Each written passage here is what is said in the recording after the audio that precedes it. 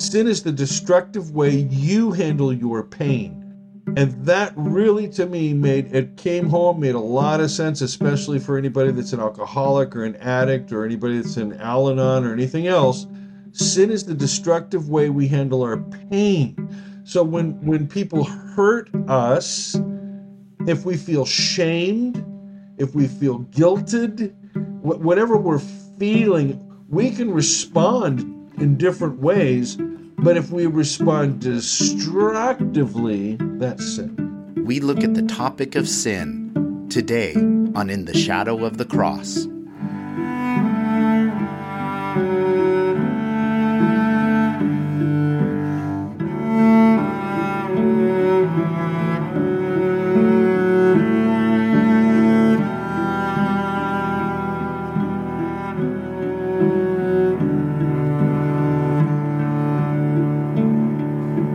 Welcome to In the Shadow of the Cross. I am Loren Rosser, and I'm here with my friends Jim Durkin. Good evening. And Michael Harden. And it is evening here, too. Oh, yes.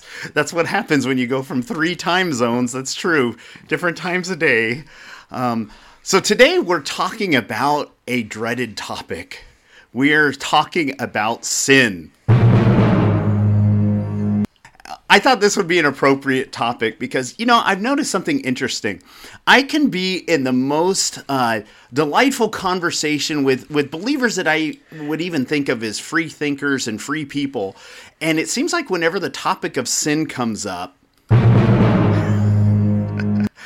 all of a sudden the conversation takes like this heavy turn. And no matter which way you go, it's like all of a sudden it's like the air gets sucked out of the room and everybody kind of starts to grapple with what is sin. And then all of a sudden the laws kind of start coming down. Like, where's the fence? Where's the rules? How do we function? And all of a sudden a conversation that can be so freeing suddenly turns into a very, legalistic conversation. And I'm talking about with free people. I'm not even just talking about like with legalistic people, because it's like the battle to find where's the boundaries and all of that stuff. And then we've all sat through numerous sermons of, against sin. And it seems like so much whenever that topic comes up, it seems like it becomes about behavior management and things along that line. So that's why we wanted to dive into this topic tonight, and I'm really eager to hear your guys' thoughts on this because I'm actually here tonight much more as a student, just to learn and grow in this, because the experiences I just shared are very much a part of my reality in the world that I'm in. So I want to hear what you guys have to contribute to it. So I'm just going to throw it right out there to you guys. Jim and Michael, take it away. I'm going to let you start, Michael. All right. Well, I have a lot to say on this topic. I'm 65 years old. I've sinned a lot, so let's recount them. Shall we? Okay, no. So when we're going to talk about sin, what we have to ask is, okay, so the first thing was, what is sin? Okay, fair enough. Where do we take our definition from? Now, there is one writer in the New Testament that is going to use the word hamartia, sin, 63 times. And that's the Apostle Paul. Okay? Sin in the Gospels is another thing altogether. Because sin in the Gospels in Jesus' Judaism is equated with debt. It's a debt owed to God. Okay? And it's a debt owed to the other person as well. If I sin against you, I sin against God. And in Jesus' teaching, by the way, notice this. There is no such thing as a sin against God in Jesus' teaching. There's only sin we do to one another. Okay? Yep, go check that out. The only text one could argue otherwise on is that there is this sin against the Holy Spirit. But other than that, for Jesus breaks with the definition of sin in his Judaism. I mean, he uses elements of it, but he breaks from it. But for Paul, and that's where we in the West in Protestant Christianity take our definition from, sin is used 63 times. Now, here's the kicker on this. 58 of those times are in the singular.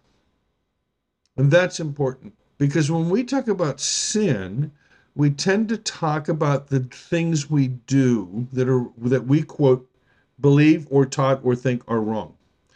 Actions that are wrong, actions that are immoral, actions that are illegal, actions that are again, okay? Actions against transcendent categories. Okay? You with me so far on this? Yeah. Now, Paul takes the word sin and turns it into a transcendent category by putting it in the singular. For Paul, sin is a principality and a power. Okay? This is very, very important. So I think if we're going to start somewhere, we're going to want to start with that simple linguistic element that sin is that which we are enslaved to, and it is the master of a way of thinking and thus relating. Now, this is important. In Romans 7, the kind of the key text here on sin, Paul says, I would not have known what sin was unless I knew what the law was. And for Paul, the law is also a principality and power. What dies at the cross? The devil, death, sin, and the law all die, all are X'd out at the cross. And this is enormous. This is Paul's way of thinking. And if we aren't going to start there, all we're going to do is end up where Christians end up going, well, I don't know if that counts as a sin. You know, should I ask forgiveness? How many Hail Marys and Our Fathers to do? How much penance should I do? How much should I beat myself up over it? You know, because they are starting off with standard virtue vice lists of Western morality. And here's the other thing, second thing. Where does the law come from? If the law comes from God, well, we'd best pay attention to what God thinks is morally right and morally wrong. But what if? What if Torah does not come from God? And this is also Paul's perspective. For Paul has to take down the category of Torah. And the way he does this is to say, look, Torah was mediated by angelic powers. Okay? So in order to take down sin, you also have to take down law, because the definitions of law and sin are so entwined. Why? Western culture and Roman jurisprudence, friends. Here we go. Go all the way back to Tertullian in the early church, who was the one that introduced the way we really do think about sin today. It was Tertullian that said there are three categories to deal with the problem of sin. Contrition, you have to have a contrite heart. Confession, you have to confess your sin. And satisfaction, you have to pay for your sin. And since that time in the late 2nd century, that's where we've been locked into. It's a combination of Jewish Torah and Roman jurisprudence, and then it gets played out, and only the powers that be, you notice it's only the powers that be that get to determine what's sin. You notice that? It's never the regular people. It's those on top. There's my initial thoughts. Wow. There is so much here to unpack. Wow. Where to start? First of all, Jim, do you have anything you want to add to that? Add to? No. How can you add to perfection? No. I think we should have one of those plays down now. I do have some thoughts that I want to interject into our conversation here in a little bit, but let's stay on this subject for just a little bit. Loren, I know there's some thoughts that you had, questions that you had, and maybe I'll have some in a minute. First of all, I'm connecting dots here. So I find it funny how in my opening I talked about how whenever we start talking about sin, it turns into a discussion about law. It ends up becoming this legalistic thing. And then you were talking, Michael, about the things that are nailed to the cross, which include, or what died at the cross, which included sin and the law. And so it's interesting because it's like when we start trying to define what sin is and we go in that direction, all of a sudden we're trying to cast out the disease with the disease. That's exactly right. It's no wonder the air gets sucked out of the room, because you're going completely down the wrong path. The Right. other thing is when you started talking about Paul's view about the law and who brought the law, all of a sudden my mind went back to the seminar Steve Crosby did on Galatians, and then you hit on the exact point that went in my head was, oh yeah, Paul was, because in their time the Second Temple Jews really believed that the law came from angels.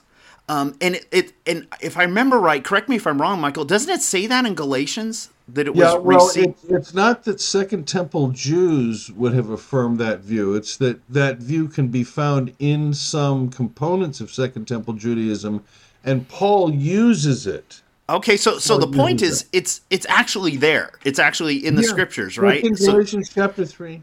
Yeah. Yeah, that's what I thought. Yeah, Galatians chapter 3. And so Three or four, I don't have. I can look at it. You carry on. I'm going to look up the okay. text for So, you. but just for the sake of anybody who's thinking this is something that's just being pulled out of right field, no, it's one of those things that's been skimmed over. All that, I've read Galatians tons of times, and until Steve in his seminar pointed that out, I'd never realized that was there. So that's another thing to set on the side. And then as we're talking about the law being nailed to the cross, I know people who maybe haven't listened to previous episodes, we did mention about the law being, people say, oh, but Jesus said in Matthew that not one jot or tittle of the law will be passed away until all is fulfilled. And Jim, I know you addressed this a couple weeks ago. Would you mind hitting on that again about the law being fulfilled? I was just trying to take quickly look it up there, but I believe it's in, Michael, help me, is it Colossians, where it says the handwriting of requirements against us was nailed that to the is tree? Colossians chapter 2, verses 13 through 15. Exactly. And for years, when you'd talk to people and ask what was nailed to the cross, besides Jesus, but what was nailed to the cross, and well, my sin. And one day I decided to proof text that, because that's what we all believe. Well, our sin was nailed to the cross, right? And in reading Colossians, especially chapter 2, we get a whole different picture of what happened on the cross than what we've been preaching in evangelical circles. Yeah, you think? The statement Michael made earlier of Satan being utterly defeated in the cross, stripped, disarmed, whatever. But the law, the handwriting requirements against us, the Bible says it was nailed to the cross. Yes. And other places, and Michael referred to that too, without the law, we don't know sin. So if you take the law out of the equation, you also are taking sin out of the equation. That's right. And That's right. I think, once again, we've shared this in several different ways on different episodes. But whatever our paradigm is, that's all we're allowed to see, or that's all our mind will let us see when we're reading the Bible. We can read whole chapters that say exactly the opposite, or at least change our paradigm, have the potential to change our paradigm. But because what we believe, what we've been taught, what we think is absolutely biblical, we'll read right over that and get nothing out of it. We'll read it absent-mindedly. And then all of a sudden we come to one scripture, or in some cases half of a scripture, half of a verse, and all of a sudden it's like, there it is, right there. There's the proof. Exactly what I always believed. And we jump on those, And so, in reading Colossians several years ago, it was a real eye opener to me that no, no, no, no, no, no. All this stuff has been taken out of context, number one. Number two, put it in context, and it isn't what a lot of us have said in the past. I read the back of the book and we win. It's like we won a long time ago. I love that. That reminds me of a friend of mine was sitting at a gathering where it was people from all different denominations and backgrounds and stuff. And one person was a charismatic at the table, and the other one was an Eastern Orthodox. They call them priests or fathers. I don't remember the exact term. Priests. And the charismatic pastor turns to the Eastern Orthodox guy and goes, so when did you get saved? And the Eastern Orthodox priest pauses, thinks about it, then he goes, about 2,000 years ago. Yeah. That'll mess with your theology a little bit, you know? Yeah. But yeah, I think there is so much more to unpack on this topic of sin just because we've been so trained in just a false paradigm surrounding it. So let's come to your point and to Jim's point, put them together. You said we've been trained. Jim talked about a method. The method is essentially free association. What I do is I take my Strongs and my Thayers, and I look up the word sin, and I look at all the occurrences of sin, and I lump them all together. That's mistake number one. Yeah. Big mistake. Writers, particularly apostolic writers. Okay, I'm going to back up. The point of the New Testament is to teach us how to interpret and read the Old Testament. That's the point of it. Okay? The apostolic church is coming from two very different places. It's coming from a place on the one hand in Jerusalem Christianity, where the law is part of Jewish life, faith, and thought, and so is the gospel. We are Jews who are also Christians. So we still follow Torah, but we also understand Jesus is our messianic savior. Okay, now, you have another type of Christianity for whom the law plays no role. Gentile Christianity. And we know that the biggest issue in the early church that came up over and over and over and over and over again was the relationship of the Jews and the Gentiles because of that dividing wall that said, if you're going to follow God, if you're going to follow us and be a Christian, if you're going to follow Jesus as Messiah King, you Gentiles need to get circumcised, have kosher tables, and keep the Sabbath at a minimum. Okay? Yeah. So we can't talk about sin without talking about the law. It's impossible. But we can't talk about the sin and the law without talking about the cross. Because the New Testament gives us a radical perspective on this business of the law from two sides.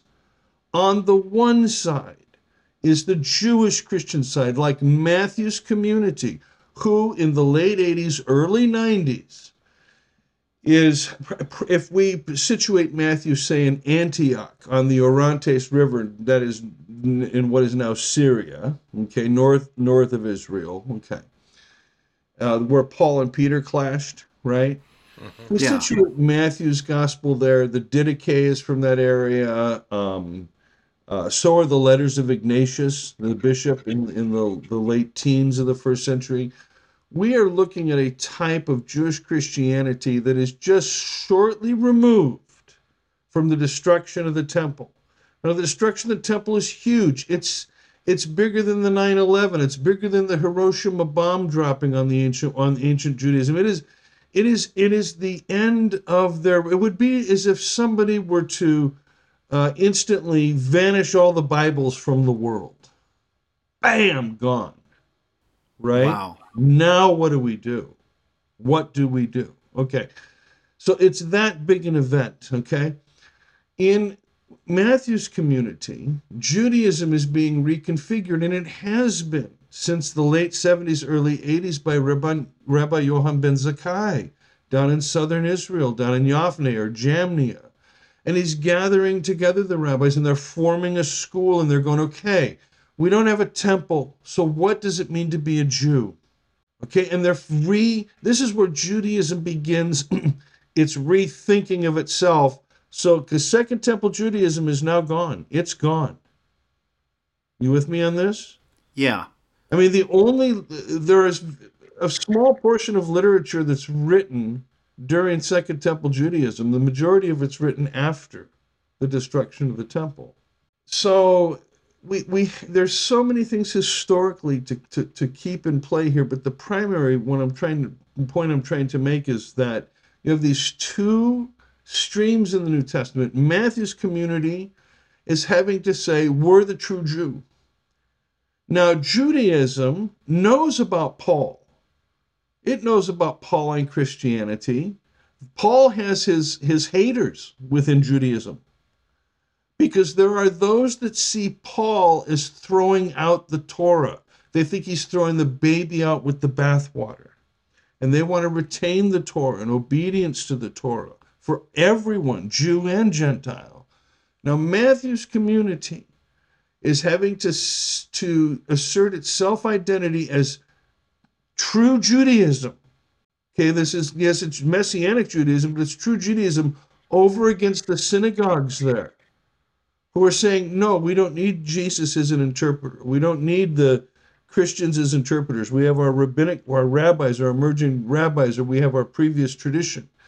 All of this history comes into play when we are reading our New Testament. And if we miss this, all we're going to do, and all we've done, is turn Christianity into another religion.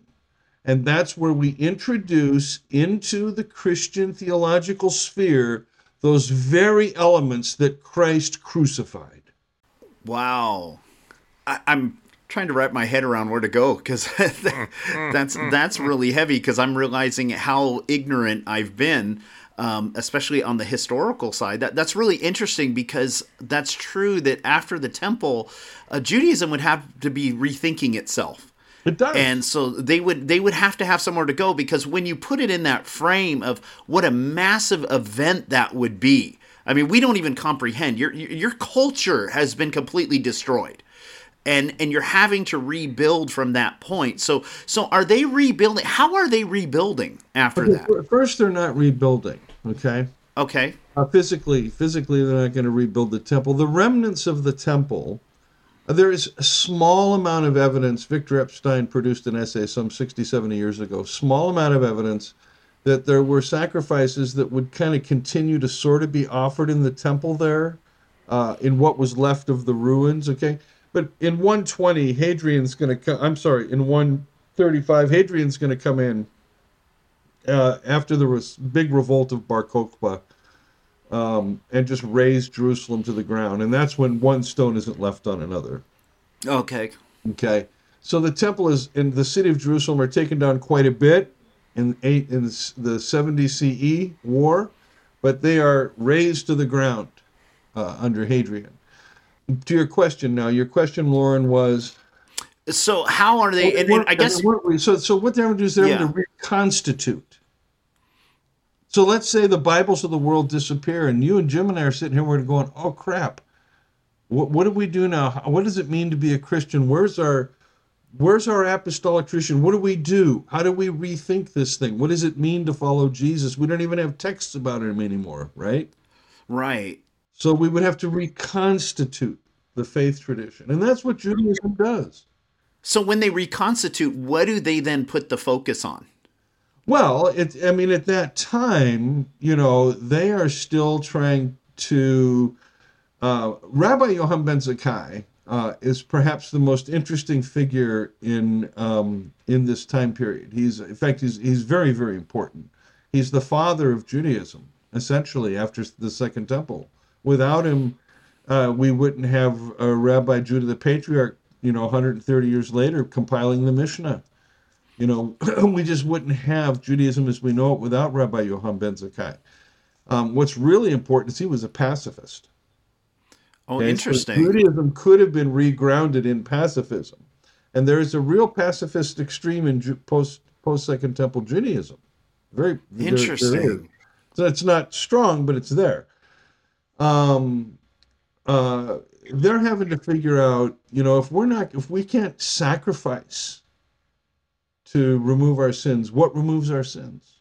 And this is where they start looking at Torah and beginning to ask, where are these other places in our Torah, our prophetic writings, our sacred literature, where we know God forgives? When we know God forgives, when we do a kindness to each other, it's a mitzvah, it's a fulfilling of a commandment to do good, you know.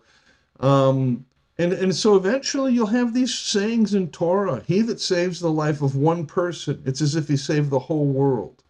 You have Judaism beginning to rethink its value system, is what I'm saying, under Rabbi Yohan Ben Zakkai.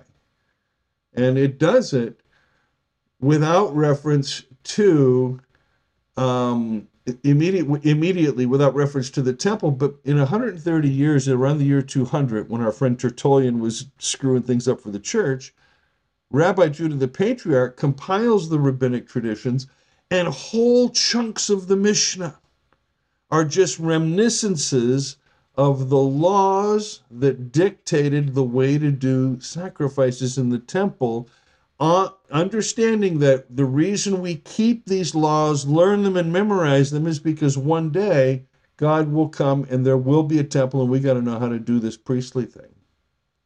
Okay, so they're still holding on to those. Okay, that's what I was wondering. So they were holding on to still that there would be a rebuilding of the temple. That's right. I want to go a quick bunny trail, just real quick for me as a history buff.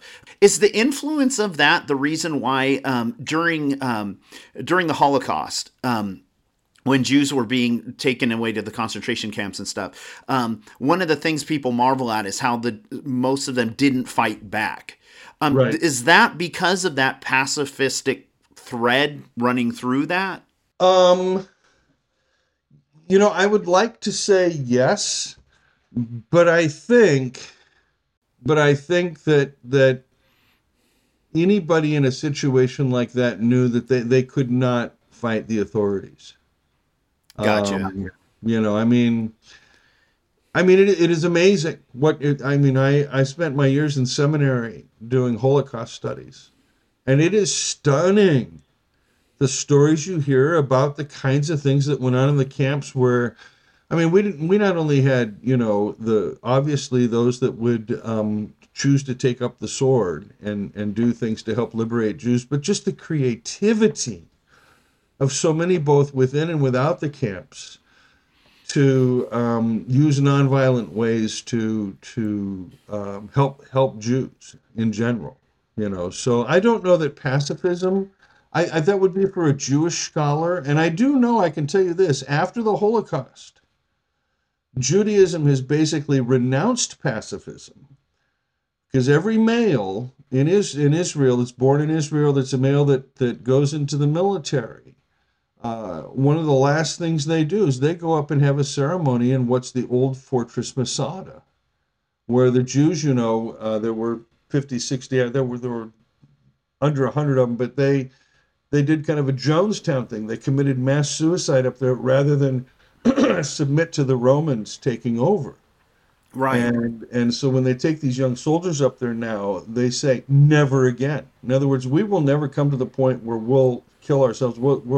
And that's why even Israel's kind of military policy today is it's a zero-sum game. If you try to take Israel out, they're going to take everybody down with them. And destroy it, So they've renounced, for modern Judaism, I think, is more or less renounced pacifism.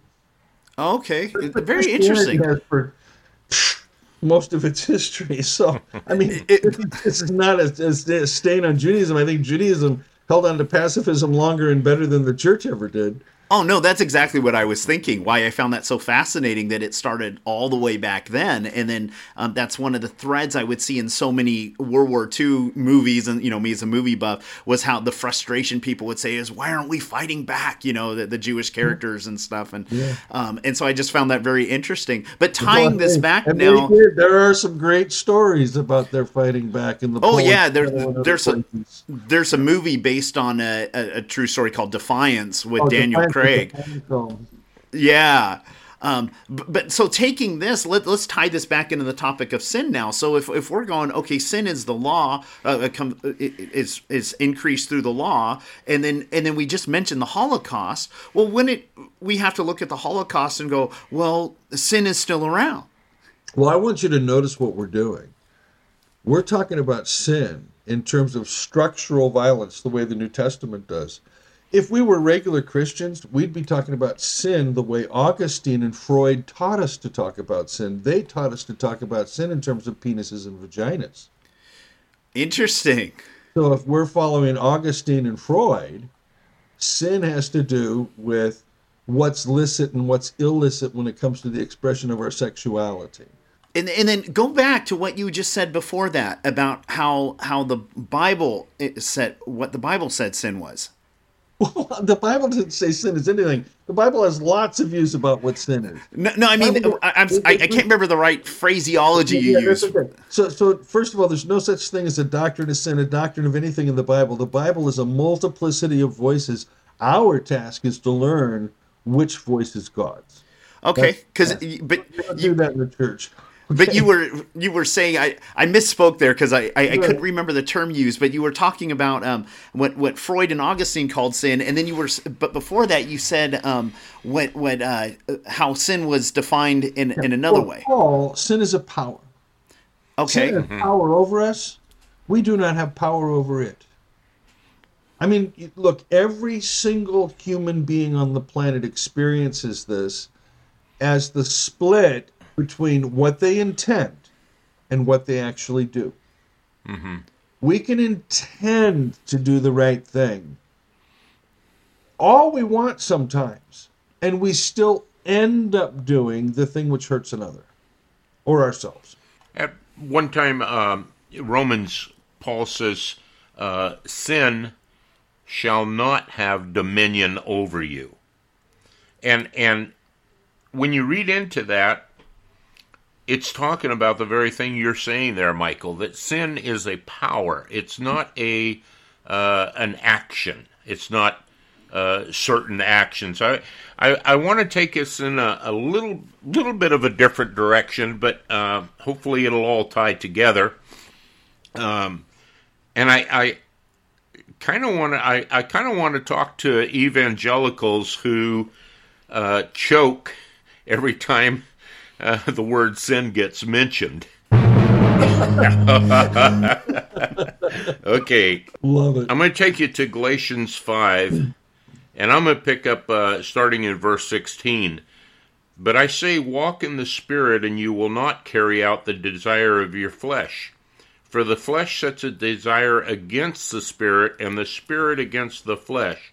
For these are in opposition to one another, so that you may not do the things that you please. But if you're led by the Spirit, you're not under the law. We've talked a lot about that already. Yes. Now, the deeds of the flesh. Other translations say the manifestation of the flesh are evident, which is, and here's the list that always gets, what Michael was saying in his own way, always gets thrown around as, well, that's sin.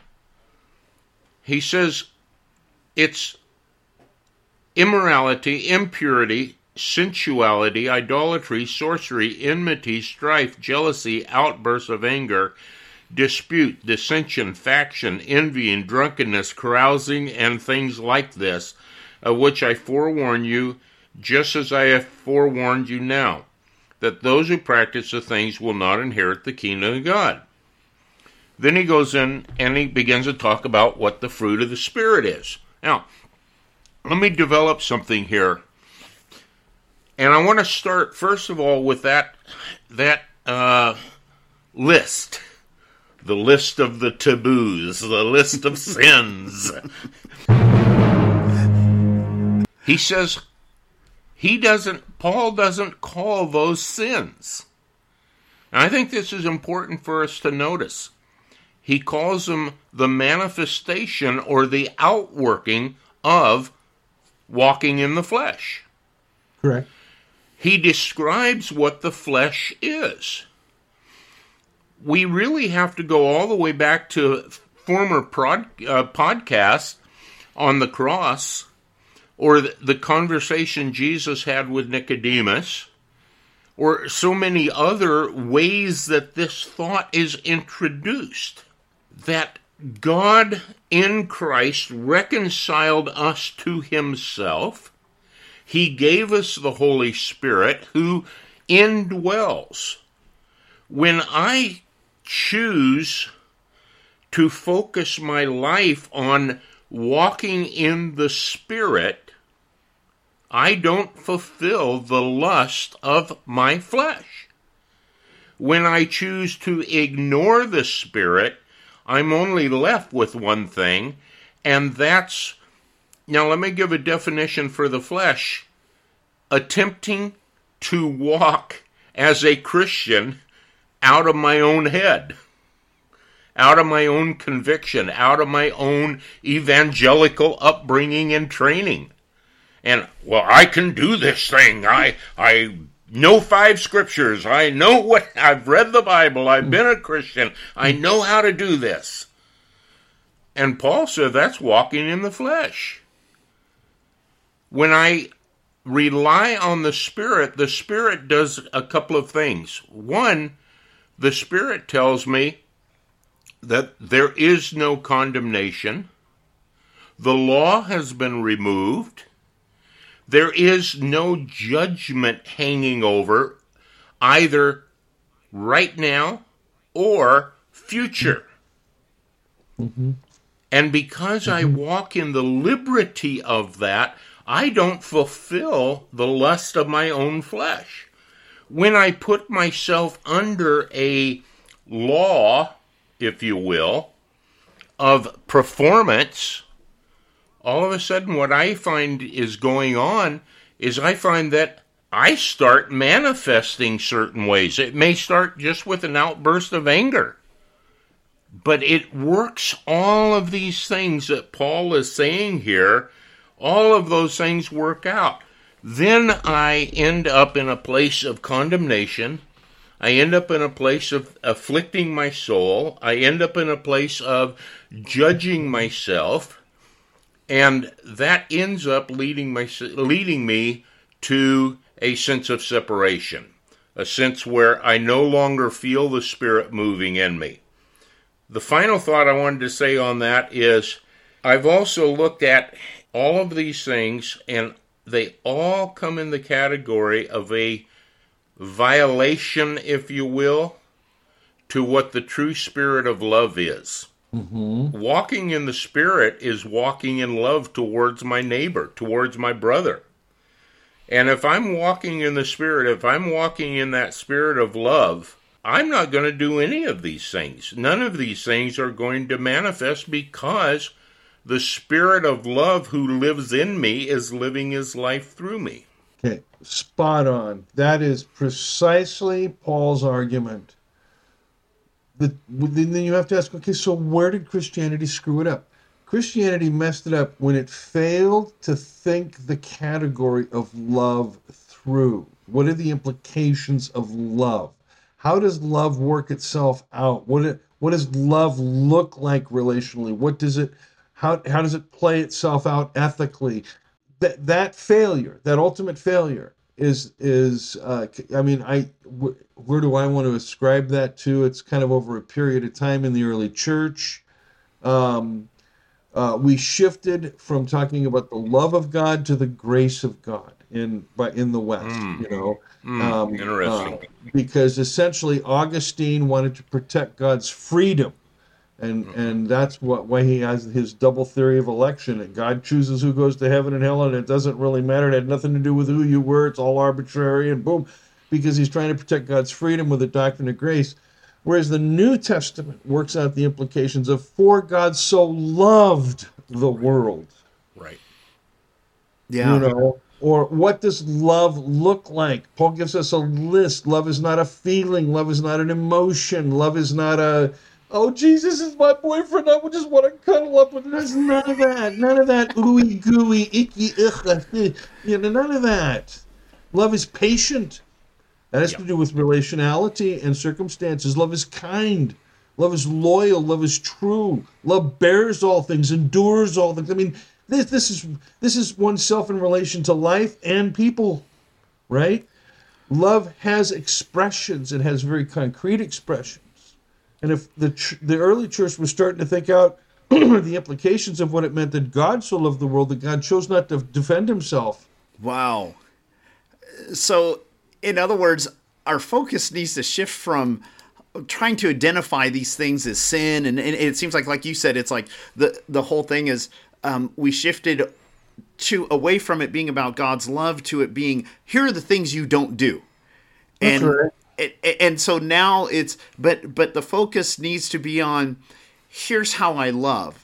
And seeking to live that way, that I'm going to look for how to love you and how to love my neighbor and how to love the person next to me.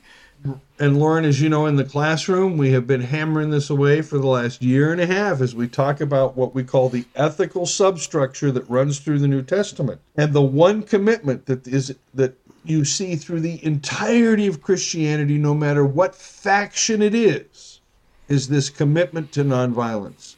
That's how love is understood very concretely, even in the political sphere. Yeah. You know, they may not have agreed on doctrines or anything, but they agreed on that. Somehow that stuck. Yeah. Wow. So it's really tackling this thing of sin. It's basically like, get off the topic of sin. You know? In a sense, you're correct. It's get off the topic of, okay, so G.C. Berkouwer has this fat book on sin. Berkouwer is a Dutch Reformed dogmatician. It was the first church dogmatics I ever read. I was like 19 years old. Big fat book on sin. At the end of it, the end of the whole book, the upshot is, the conclusion is, sin is a mystery, not to be understood, but to be confessed. Yeah. I worked with that for a long time. Sin is a mystery, not to be understood, but to be confessed. The problem is that once you say that, you're automatically saying, well, we just can never really know what constitutes sin. I think you can.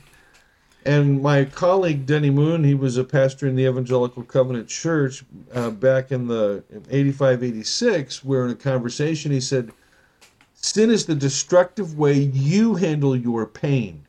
And that really, to me, made a lot of sense, especially for anybody that's an alcoholic or an addict or anybody that's in Al-Anon or anything else. Sin is the destructive way we handle our pain. So when people hurt us, if we feel shamed, if we feel guilted, whatever we're feeling, we can respond in different ways. But if we respond destructively, that's sin. Right. And I thought that was a much better definition than Berkouwer. Yeah. Well, I find it interesting that even public education has tapped into a degree on this whole thing of love being better than addressing the sin thing. And let me show you how in teacher training, one of the things they do now when helping you with classroom management, they have found that it's far more successful if you see a student doing something right to encourage them in it, to say, thank you so much for being prepared with your pen and pencil and ready to do the assignment, rather than, Jimmy, why don't you have your pen and pencil out? Uh-huh. And what they found is that when you encourage them, they want to do it more. Mm-hmm. But they found the opposite happens when you scold them, why aren't you doing this? Why aren't you? And you're on them, you're laying down a law. So now, this is me Christianizing what we just talked about, that you're laying down a law because now you've set down a rule, you're supposed to do this. And so just as you said, now what rises up in me? I want to rebel against that. You just put a rule in place. Where on the other hand, if it's love, if it's you're encouraging me, I'm going to respond to that because this is a positive thing. This is something in love that you're desiring what's good for me. And so public education, now whether teachers follow that or not, it's a different matter, but that's actually in their teacher training now because they've picked up on that with classroom management. And just imagine even if in the body of Christ, if we learned, I think that's why encouragement is even listed as one of those things that we should be doing. Yes. Imagine if we live that way in the church. You know, if instead of here's all the do's, all the don'ts, and don't do this and don't do that, and this person's wrong, instead it was look at what this person's doing right. Look at that person who's feeding the poor. Look at that person who's doing this right thing. And then it goes to the thing of how, Michael, you talk about how we imitate. Now, all of a sudden, this is what they found in the classroom, that when students see you praise that student for tucking their chair in under the desk, all of a sudden the other students do the same because, oh, I want to be like him. And so what if we pointed out the good that people are doing, you know, just even as imitators, we would start imitating the good. Oh, that guy's feeding the poor and he's getting praise. Well, I'm going to feed the poor. Until the day that the teacher fails to recognize the students that are pushing their chairs under and they start developing a resentment. That's true. Okay? That's a good point. We got to be realistic about this. Yeah. No, that's true, because that's when you get into the dependence on leadership. Because now I'm dependent on somebody. It's not integrity anymore. It's not when nobody's watching. It's only when somebody's watching and going to praise me for it. Good point. And I think there's a point here. I want to go back into something you said, Michael. The description that Paul gives in 1 Corinthians 13 of love. Love is patient, love is kind, so on and so forth. If you look at the list in, where is it, Galatians, I believe. Anyhow, the fruit of the Spirit. It's interesting that the fruit of the Spirit and the description of love, the list is very similar. Well, you would expect that from Paul. I mean, you would expect the Corinthian and Galatian correspondence are written near each other, so you would expect that. And I think and the point that I get out of that is that we're called by God to walk in the Spirit.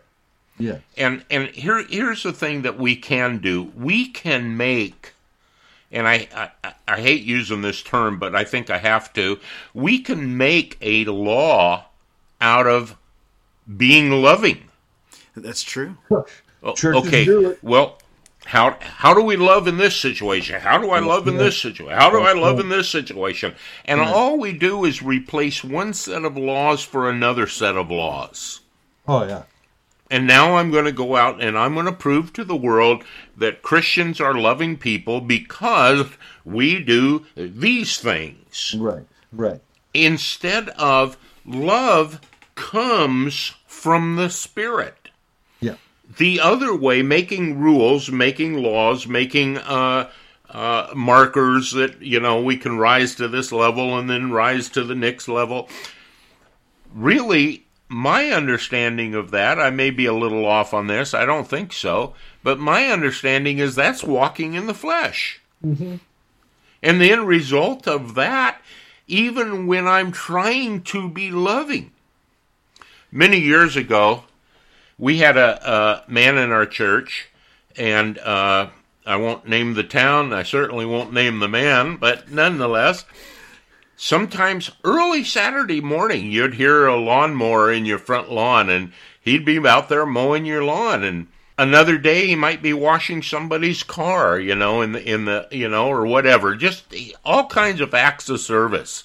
And then periodically, he'd get up in front of the congregation and just tear into the congregation. All this stuff I've done for you, and you guys have never done anything for me, And you can see how love, the actions of love, when we make rules out of it, is really walking in the flesh.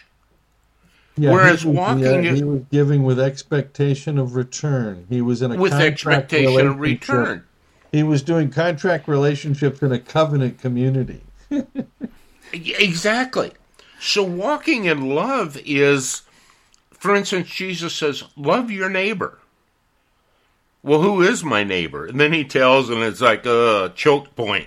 You know, love Right. your enemy.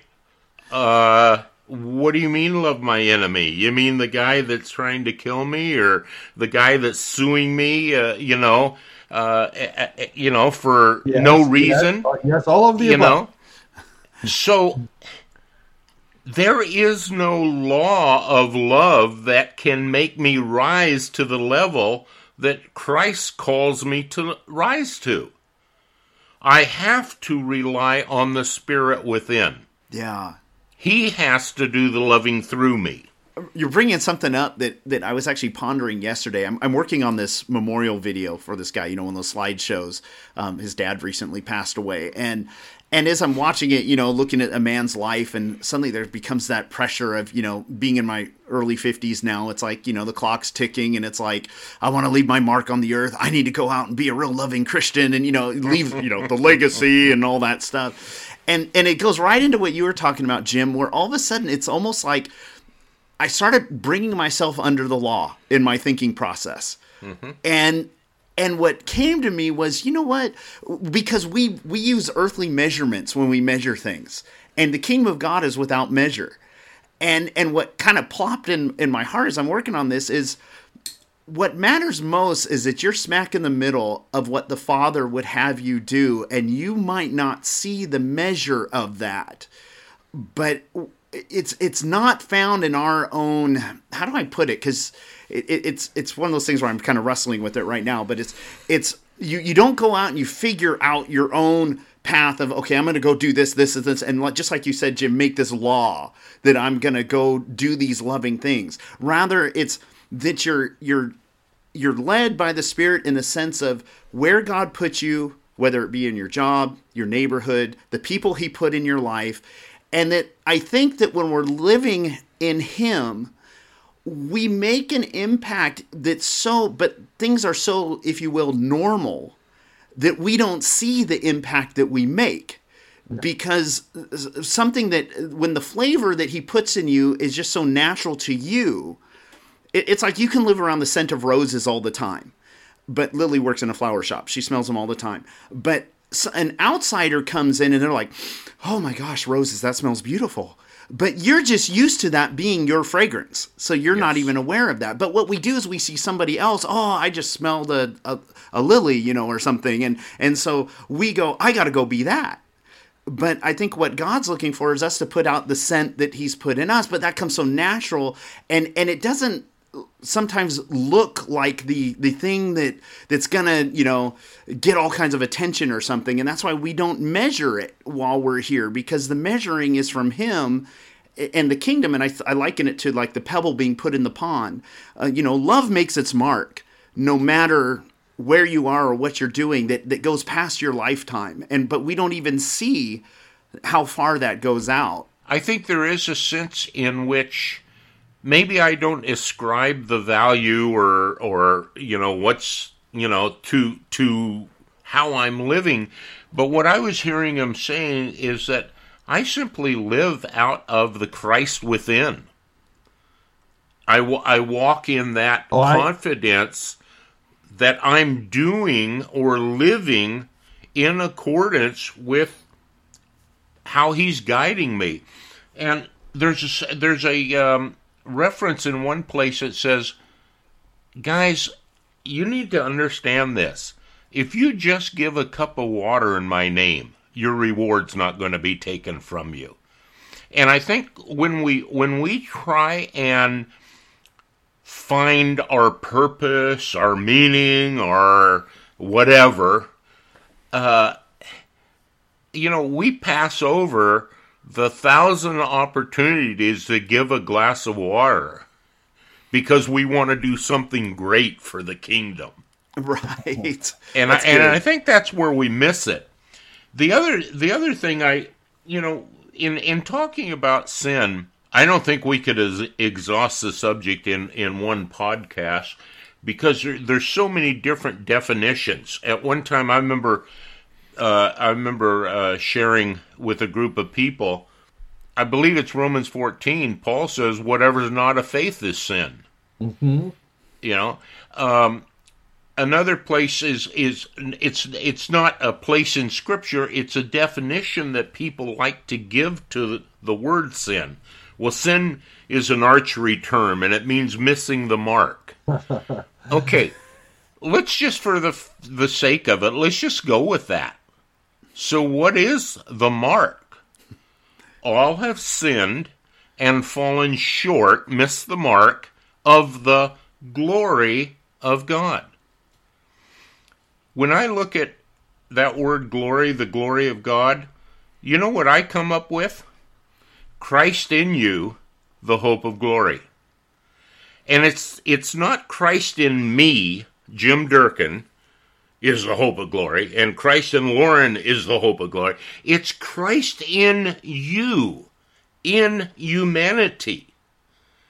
So when I don't see the Christ within, I fall short of that glory. I actually have sinned because I have not seen the Christ in my brother. And I that's a definition. When I begin to look at that, I then begin to say, well, then how do the Christ in me commune with the Christ in you?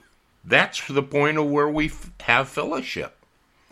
And I can't sin when I think that way.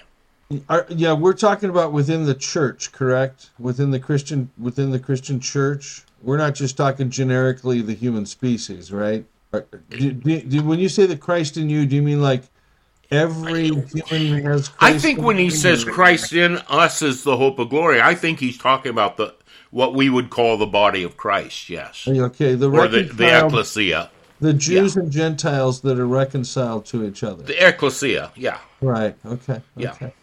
Yeah, just wanted to confirm. Yeah, I think you're right that's where the blinders come on. My mind immediately goes to the story of Saul to Paul. When he is knocked off his horse, and Ananias, it's Ananias, right? Who meets, who he goes to his house, and he greets him, and he says, "Brother Paul, brother Saul," and how the guy who he persecuted, he immediately greets him as a brother. That's pretty mind blowing. I mean, I don't think even we wrap our minds completely around that the person who's killing your friends and neighbors and stuff, or imprisoning them, all of a sudden it's like you're identifying with them as a brother, and that goes right back to what we've been talking about the cross and the early believers, how forgiveness was the foundation of or the dominant belief in their existence. So I find that so powerful. Well, it's like, Loren, the church says, or the Christians say, Paul was converted on the road to Damascus. To your point, he was confused on the road to Damascus. He was converted when the scales fell from his eyes, and those scales are precisely as you pointed out. The enemy calls him a brother. That's when the scales fell. Something magical happened for Paul at that point. Yep. He realized, wow, something had happened in the whole order of Paul's theological world. Yeah, and I think that's why the foundation of when you see Paul in his letters understanding so much of what it is to be the church, what it is to be the brethren, I think that's because of that experience of him being able to see again by an encounter with a brother. Oh, yeah. No doubt. No doubt. Well, man, we've already flown through this hour again. There's no way. Oh, and for the lab work. and for the lab work. I want each of you to go out and do 3 mortal sins and 5 venial sins. Oh, no. Rank 6 of the top 10. Exactly. And tell us which ones you enjoyed the most. Oh, wait. All right, you guys. Well, this has been... like this morning. Okay, Augustine. Well, this has been Loren Rosser, and here with Jim Durkin and Michael Harden, and we'll talk to y'all again next week.